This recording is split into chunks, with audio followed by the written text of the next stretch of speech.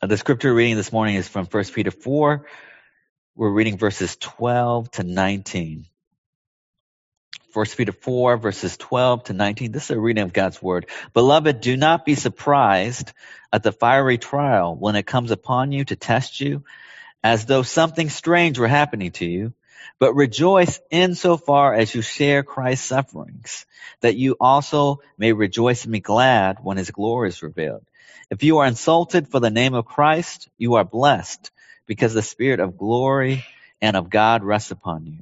But let none of you suffer as a murderer or a thief or an evildoer or as a meddler. Yet if anyone suffers as a Christian, let him not be ashamed, but let him glorify God in that name. For it is time for judgment to begin at the household of God.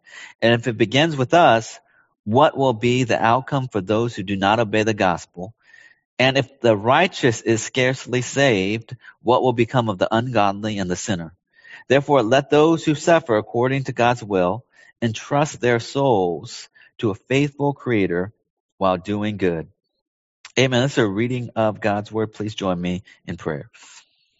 Father, we pray for this season of our church, and we pray, God, as we desire to hear from you, to know you, we pray, God, that this word would be consolation. This word would give us direction. This word would fill us with your hope. We pray this in Jesus' name. Amen. Amen. Well, this is a strange season for all of us, going through this and looking for light at the end of the tunnel. Everything seems everything seems upside down. I have 3 kids, and all of our kids are in school, online. Every morning we have to wake up, we have to get them on a Zoom, and they're staring at a screen for hours during the day. Nina, she teaches at a college, and she spends a lot of her time reviewing video. College students, graduate students, when they're taking tests now, they have to be on their computers, but their computer records them. There's software that anytime you're taking a test and you look off your screen, it records you, flags you. Testing for cheating. And she has to review footage of all the flagged footage. Students have to be locked in, literally glued to their screen. They cannot look anywhere else. They cannot look at their phone. It's a strange season. School online. Most of you are working from home, managing life. And it's difficult. You know, it's difficult being isolated from people, from family, from friends. Even when we see them, we have to be at a distance. Even more than that, there's real suffering happening. At the very beginning of COVID, we lost one of our most beloved members to COVID. Many of you have family and friends who are sick, who are suffering, who are going through hard times. And in suffering, we have a lot of questions. We wonder what God is doing. We wonder if God is angry at us. Is God angry at our country? Is God angry at the world? What is God up to? We ask the why question. We wonder if God hears us, if he's indifferent to our pain. Today, we're going to look at how God works through suffering. We're going to look at the idea that suffering is God's will for our life. It's God's will for our life. That it's not a strange thing, but it's something we should expect. Suffering is God's road to glory. His road to glory always begins with suffering. So in here in 1 Peter 4, Peter gives us a summary statement of what suffering is about. He's been talking about it all throughout his letter, but he summarizes it here neatly for us. And here in 1 Peter 4, I want to talk about 3 things. First, making sense of suffering. Secondly, redemptive suffering. And finally, the God of suffering. And Peter begins by helping us make sense of suffering. Peter writes this letter to Christians who are under fire. They're living under the Roman Empire. They are new Christians. And the Roman Empire is increasingly hostile to them because Christians don't participate in civic activities. They don't worship the same national deities. They don't do everything else, and they are seemingly a threat to that society. They're coming under fire. Peter writes this to encourage them. In verse 12, he says this, "Beloved, do not be surprised at the fiery trial when it comes upon you to test you as though something strange were happening to you." Peter calls Christians beloved, loved by God. And he says, don't panic. Don't think it's strange when life is hard, when people are against you, when times are difficult. Don't think it's strange. It's not strange. You know, we're hardwired to think that if we are good, God is going to be good to us. If we are loved by God, He will shower us with good things. If God is good and if He loves us, logically speaking, shouldn't our life be just filled with blessings? Shouldn't life be like going to Coachella? Like it's music, it's dancing, it's fun. Shouldn't that be the Christian life? If God loves us, if we are His children, shouldn't life be amazing, adventure, beautiful, laughter, joy? Shouldn't that be the Christian life? Our culture is also filled with this idea of if you are good, you'll get good things back. That's karma. If you put good out into the universe will give you back good things. The American dream, that's the American dream, right? If you work hard, if you try to improve yourself, you will succeed. You'll get places in life. That's the American dream. Conversely, if you follow that logic, if you do bad things, what? Bad things will happen to you. For instance, when a sports team loses and a reporter goes into the locker room, nobody says, I want to thank God for the loss. Nobody says that. They only thank God when they win. And the assumption is God's not with them in the loss. When bad things happen to us, we think, man, I must have done something bad. In John chapter 9, Jesus is walking with his disciples when they come upon a man who is born blind. This is what the disciples asked Jesus. As he passed by, he saw a man, John 9, 1-2, man blind from birth, and his disciples asked him, Rabbi, who sinned, this man or his parents, that he was born blind? They see a man born blind, and automatically the assumption is somebody messed up. This man messed up or his parents messed up, but someone messed up for him to be born blind. If something bad happens to me, somebody must have messed up. That's the logic that all of us operate with.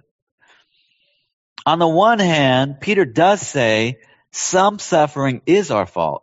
That's why in verse 15 he adds a caveat. Verse 15, he says, but let none of you suffer as a murderer or a thief or an evildoer or as a meddler. He says sometimes we do suffer because of our own foolishness, because of our own mistake, because of our own sin.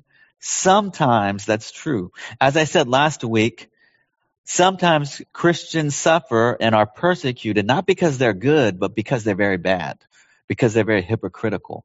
They're hateful. They don't love their enemies. And sometimes that's why Christians are persecuted. But listen to the overall message of what Peter is saying. Overall, what Peter is saying is that suffering is not related to our sin. It's not related to being good or bad. Peter talks about suffering as, in this chapter and verse, he calls it a trial. It's a trial that is meant to test us. He says, when we suffer for righteousness, Christ's righteousness is upon us. If suffering only comes to those who do bad, how do you explain the life of Jesus? Jesus was perfect. He was absolutely righteous, and he suffered in the most extreme way. Jesus was perfectly righteous, but he lived a life of suffering. In John chapter 9, how does Jesus answer the claim that somebody had to have messed up, this man or his parents? John 9, verse 3, Jesus answered it this way. It was not this man who sinned or his parents, but that the work of God might be displayed in him. Jesus said the reason for his blindness has nothing to do with sin, not his sin or his parents' sin, but it was an occasion for God's glory to be revealed. God is going to do glorious things. The pain is a part of God's plan to display his glory and beauty in us. Suffering is an opportunity for God to be at work in our life. The normal pattern of the Christian life is suffering. Jesus, all of his disciples, and the early church all suffered. In 2 Peter 3, Paul says that anyone who wants to live a godly life will suffer. Suffering is the normal path that God wants for all of his people. That's why in 1 Peter 4, chapter 1, Peter says, since therefore Christ suffered in the flesh, arm yourself with the same way of thinking. For whoever has suffered in the flesh has ceased from sin. Peter said we should be prepared to suffer. If Jesus suffered, he's perfectly righteous. We are his followers. We should prepare to suffer as well. He says, arm yourself. It's a military term. He says, arm yourself, prepare mentally. Prepare to suffer. There was one of the men, I lead a evangelistic Bible study called Beer and God. One of the men in our group who's been coming out very consistently, he last year told me that he is enlisting as an Army Reserve. And he said that in a few months, he was going to basic training. Basic training is 22 weeks of intense boot camp. He's going to be tested physically and mentally. And so he says to prepare for that, he says, I am working out. I'm getting fit. I am just getting mentally prepared to go to basic training. He changed his whole mentality as he got ready to go to basic training.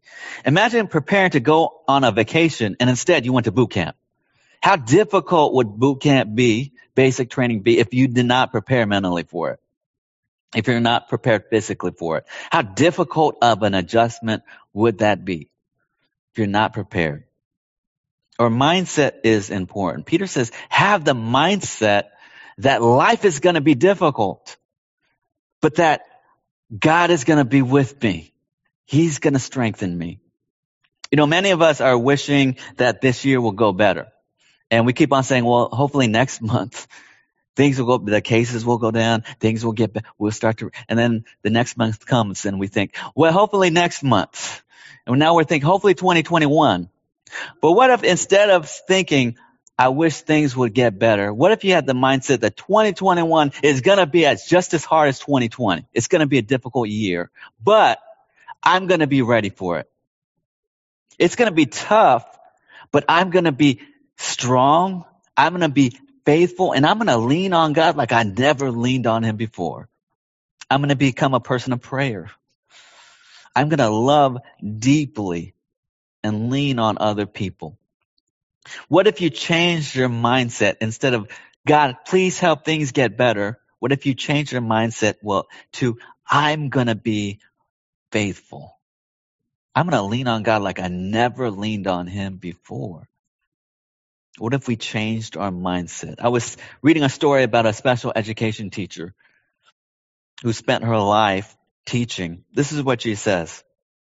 Before class, I sometimes would sit in the chair of a student who was having a lot of trouble and pray that I might be a blessing to him that day. Yes, for 37 years, I was a teacher, the last 25 as a high school special education teacher. That was my purpose. That was my calling. This teacher, she was a special education teacher in high school, and she said before class, she would get there early, sit in the seat of our most difficult student and pray over him. Pray, God, use me. Help me to reach him. This teacher had a mindset that this class, this student was going to be hard, but I'm going to get there beforehand and prepare. I'm going to pray for him. I'm going to ask God to use me in this difficult situation. This teacher had a mindset. It was going to be tough, but she's leaning on the Lord. She was asking God, give me strength to be stronger than the difficulties. She did that for 37 years. Peter is saying, arm yourself, be prepared to suffer. But the second thing is this, why does God have to put me through that? Aren't there easier ways for me to get to God than through suffering? And here's the second point, that suffering is redemptive. There's a divine purpose. There's a reason why it is the way to God. Peter is telling these suffering Christians to expect suffering, but he explains it. In verse 12, he uses the word fiery trial that comes to test us. A test is something in which God knows all about us, but sometimes we don't know about ourselves.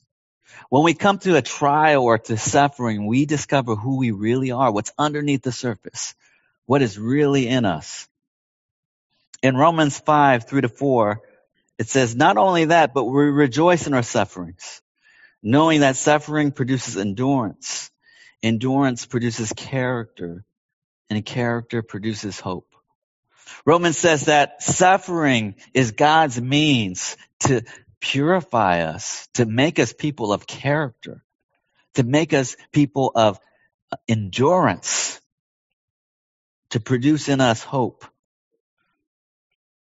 Think about a coach or a teacher or a parent who really loves you, but they want you to become excellent.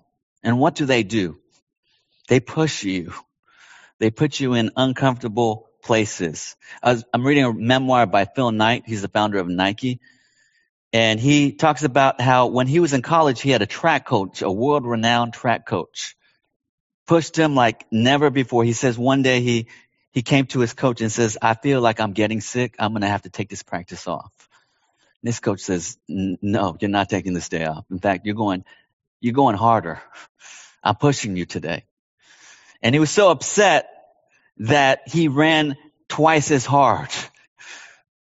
And he finished first in all of his sprints. And he says, that's the day I became an athlete. I became who I was supposed to be. It was the theme of his life, of failure and pushing through failure and having coaches see things in them and push them to places they had never thought was possible. Everything great goes through the gauntlet of suffering. Everything great is through the prism of hardship, of being pushed, of going through uncomfortable situations. God says that is my means to sanctify you, to stretch you. The author Parker Palmer wrote a book about suffering, and he says there are two ways people suffer. Some people suffer and they explode into different shards. Their heart explodes into different shards, and it hits other people. It destroys other people around them. But he says there's a different way to suffer, and he calls it a supple heart. This is what Palmer writes. Then there's a supple heart, the one that breaks open, not apart. The one that can grow into greater capacity for the many forms of love. Only the supple heart can hold suffering in a way that opens to new life. Palmer says one type of suffering can destroy you. It just makes you bitter and cynical and angry and destroys everyone around you. But he says there's another way to approach suffering. It doesn't break you apart. It breaks you open. It makes you more humble. It makes you relate to people who are broken as well. And he calls that the supple heart, and it leads to new life. Peter is talking about a suffering that sanctifies us, that breaks us open, but also brings us closer to Jesus. This is what he says in verse 13. But rejoice insofar as you share Christ's sufferings, that you may also rejoice and be glad when his glory is revealed. Peter says that when we suffer, the mindset we are to have is that we share in the sufferings of Jesus. Think about this. Most of Jesus' early life was suffering. Most of it. So the only way you can really get to know Jesus' earthly life is through suffering. Only in suffering can we really understand the heart of Jesus. Abraham Kuyper, he was a theologian. He started a university. He was also very involved in politics, and his life was insanely busy. And he says at the end of every night, he would kneel at his bed to pray. And above his bed was a cross. And before he began to pray, whenever he was exhausted and discouraged, he would look up to the cross and he would say, "What is my suffering compared to yours? What are my hardships compared to what you endured?" For Kuyper, he brought his sufferings to Jesus, and it connected him. It drew him closer to Jesus. In our hardships, we understand the heart of God who suffered for us. Ultimately, suffering is a sign that reminds us of glory. Suffering is a foreshadowing of glory.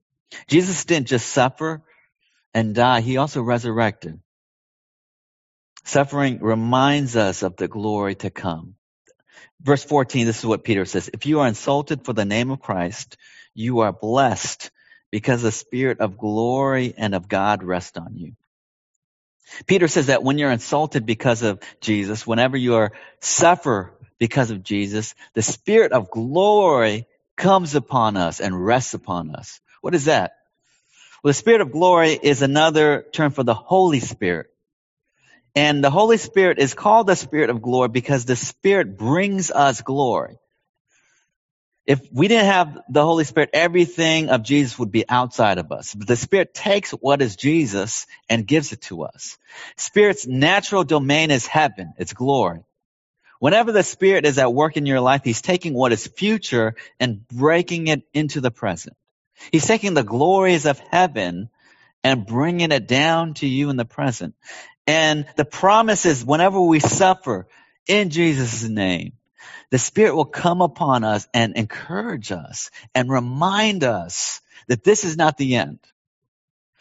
There's darkness, but the light is going to break in, and it gives us a glimpse of that light. The Holy Spirit gives us a foretaste of the joy, of the glory of God right now. The Spirit comforts us and assures us of what is to come. Sometimes when I run, I experience something called a runner's high. A runner's high is a spike of endorphins that your body gives to you. It's like, it's a natural drug. It's euphoric. It feels amazing. But here's the thing about runner's high. Runner's high only comes when you're pushing yourself. You don't get runner's high after you run a block. Nobody gets runner's high like that. Nobody gets runner's high when they run a mile. I've only really consistently experienced a runner's high when I'm training for a marathon. It comes at mile 9 or 10 or further. Your body gives it to you when your body feels exhausted, and the runner's high is meant to encourage you, to bless you. You know, the whole idea of the Spirit of glory is that you can only experience that in deep suffering. When you're at the point of exhaustion, the Spirit of God comes upon you to encourage you, to bless you, to say, this is not the end. And I am with you. And it gives you the experience of a glimpse of heaven right now. Have you experienced that? It's when you're down low and God shines on you. And it's better. One missionary says that missions for him was like 99% suffering and hard things, but 1% pure joy. And he says that 1% is worth all of the 99%. The tears of joy I've cried when I see God save and rescue someone, I wouldn't trade that for anything.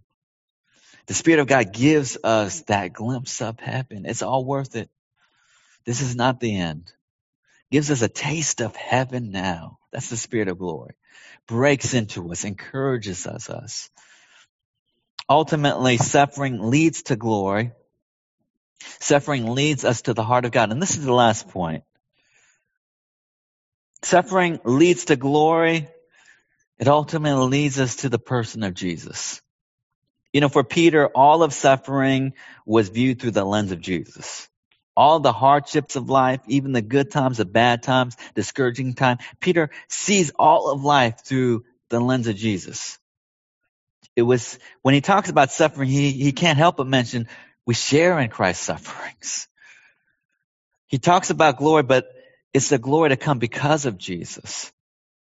The thing about Jesus and the reason he was so disbelieved while he lived is that people didn't understand his suffering.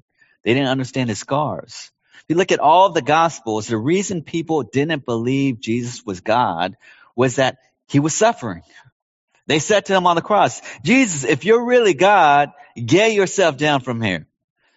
A God would wear a crown, not have a cross. God doesn't have scars. He doesn't suffer. People disbelieve Jesus because he suffered. They're like, God wouldn't suffer. Jesus, why do you have scars? Why are you being persecuted? If you're God, you'd be living this good life.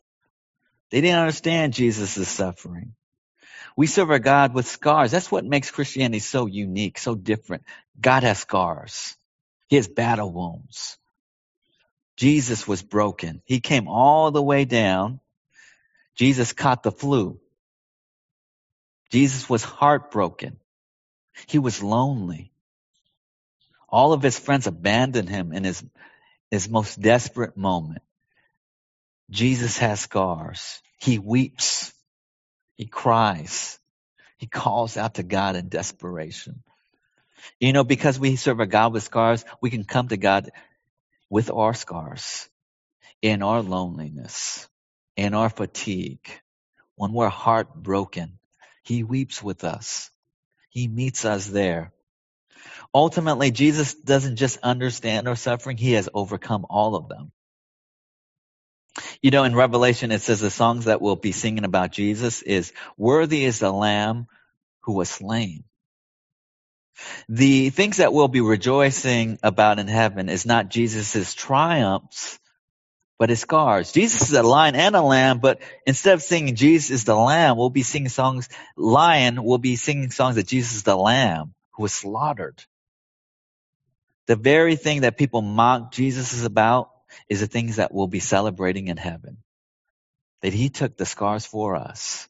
He overcame the pain, the suffering, and the darkness. And he triumphed over all of that. Jesus' life is our roadmap. That's what Peter is saying. That in your scars, remember his scars. Walk in his footsteps. It starts with darkness, but it ends with glory. Trust him. Walk that road to glory, this road of suffering. Jesus' life also gives us a warning in verses 17 to 18. Peter says this, for if the time of judgment to begins at the household of God, and if it begins with us, what will be the outcome for those who do not obey the gospel of God? And if the righteous is scarcely saved, what will become of the ungodly and the sinner? Peter talks about Christian road is suffering to glory. It's hard, it's difficult, but it ends in glory. But he flips it and he says, what about people who don't obey Jesus and reject him? He says, well, your life is the very opposite. Right now, if you're not a believer in Jesus, right now is as good as it gets. Your life right now, with all of its difficulty, is the best life is ever going to be. All the bad things, though, is a foreshadowing of all the terrible things yet to come. Peter is giving us a warning. Right now is your best life, and the worst is yet to come. The most difficult things that you experience in this life is a foreshadowing of all the difficult things coming your way. Peter gives a sober warning.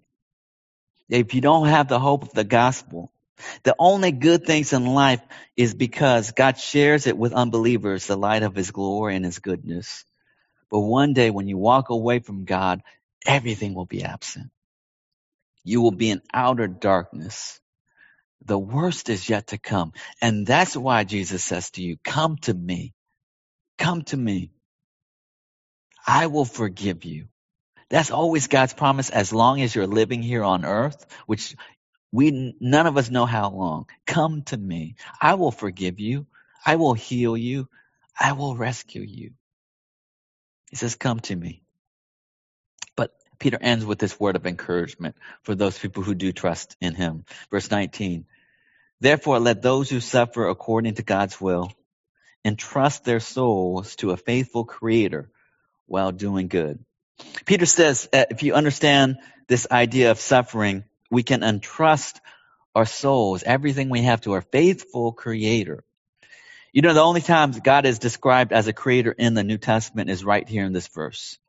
A creator, it reminds us that God is a creator of everything, all of life, all the beautiful things, the oceans, the forests, the flowers, they're all part of his hand. Sometimes when people are anxious, it's reassuring to go to the beach or go on a hike because creation is unfallen.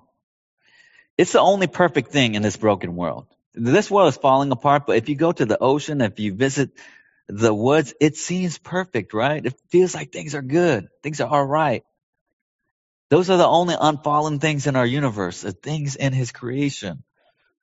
People are messed up, but the wind and the waves and the mountains, they're unfallen. They speak of God's beauty, of his perfections, that's why it's so relaxing taking a walk, going to the beach. It reminds us of God, of his greatness, of his beauty. And Peter says, entrust yourself to this creator who designed everything good and beautiful. Everything in your life has been designed. Even the hard things are by design. Even the hardships. So receive them. Receive blessings as well as suffering. Receive them. One with your right hand, the blessings. Receive difficult sufferings with your left hand. They're all from God. They're designed by him. And the most important thing in verse 12, he starts this whole section on suffering with this one word that we can close with. That one word is beloved. Beloved. He says, before I talk about suffering and sum it all up, I want to remind you that you are beloved, that you are loved by God. Don't think when you're going through hard time, God doesn't love me. No, you're beloved. You are his loved. I love this quote from Madeline L'Engle's book, A Ring of Endless Life. She says, nothing loved is ever lost. She said, nothing truly loved is ever lost. And take that to heart. No matter how lost you feel, no matter how much you suffer, you are eternally loved. You will never be lost. You are the apple of God's eyes. Have the mindset this year that it will be tough, but it's a sign of God's love for me. And I will be praying and asking God, break my heart open. Use me during this time. Help me lean on you. Sanctify me during this time. Help me to take in all that you want from me. Purify me.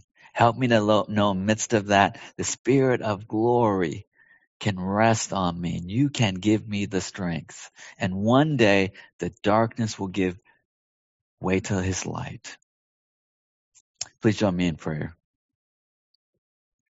Father, we give you thanks this morning for all that you are for us. And Lord, we do know that we're tempted in the midst of hard things to forget your love, to question your love. But this morning, I pray that we would be reminded that we are your beloved, that we are the crown of your creation, that you gave Jesus for us. Help us in our suffering to be closer to Jesus, the man of sorrows.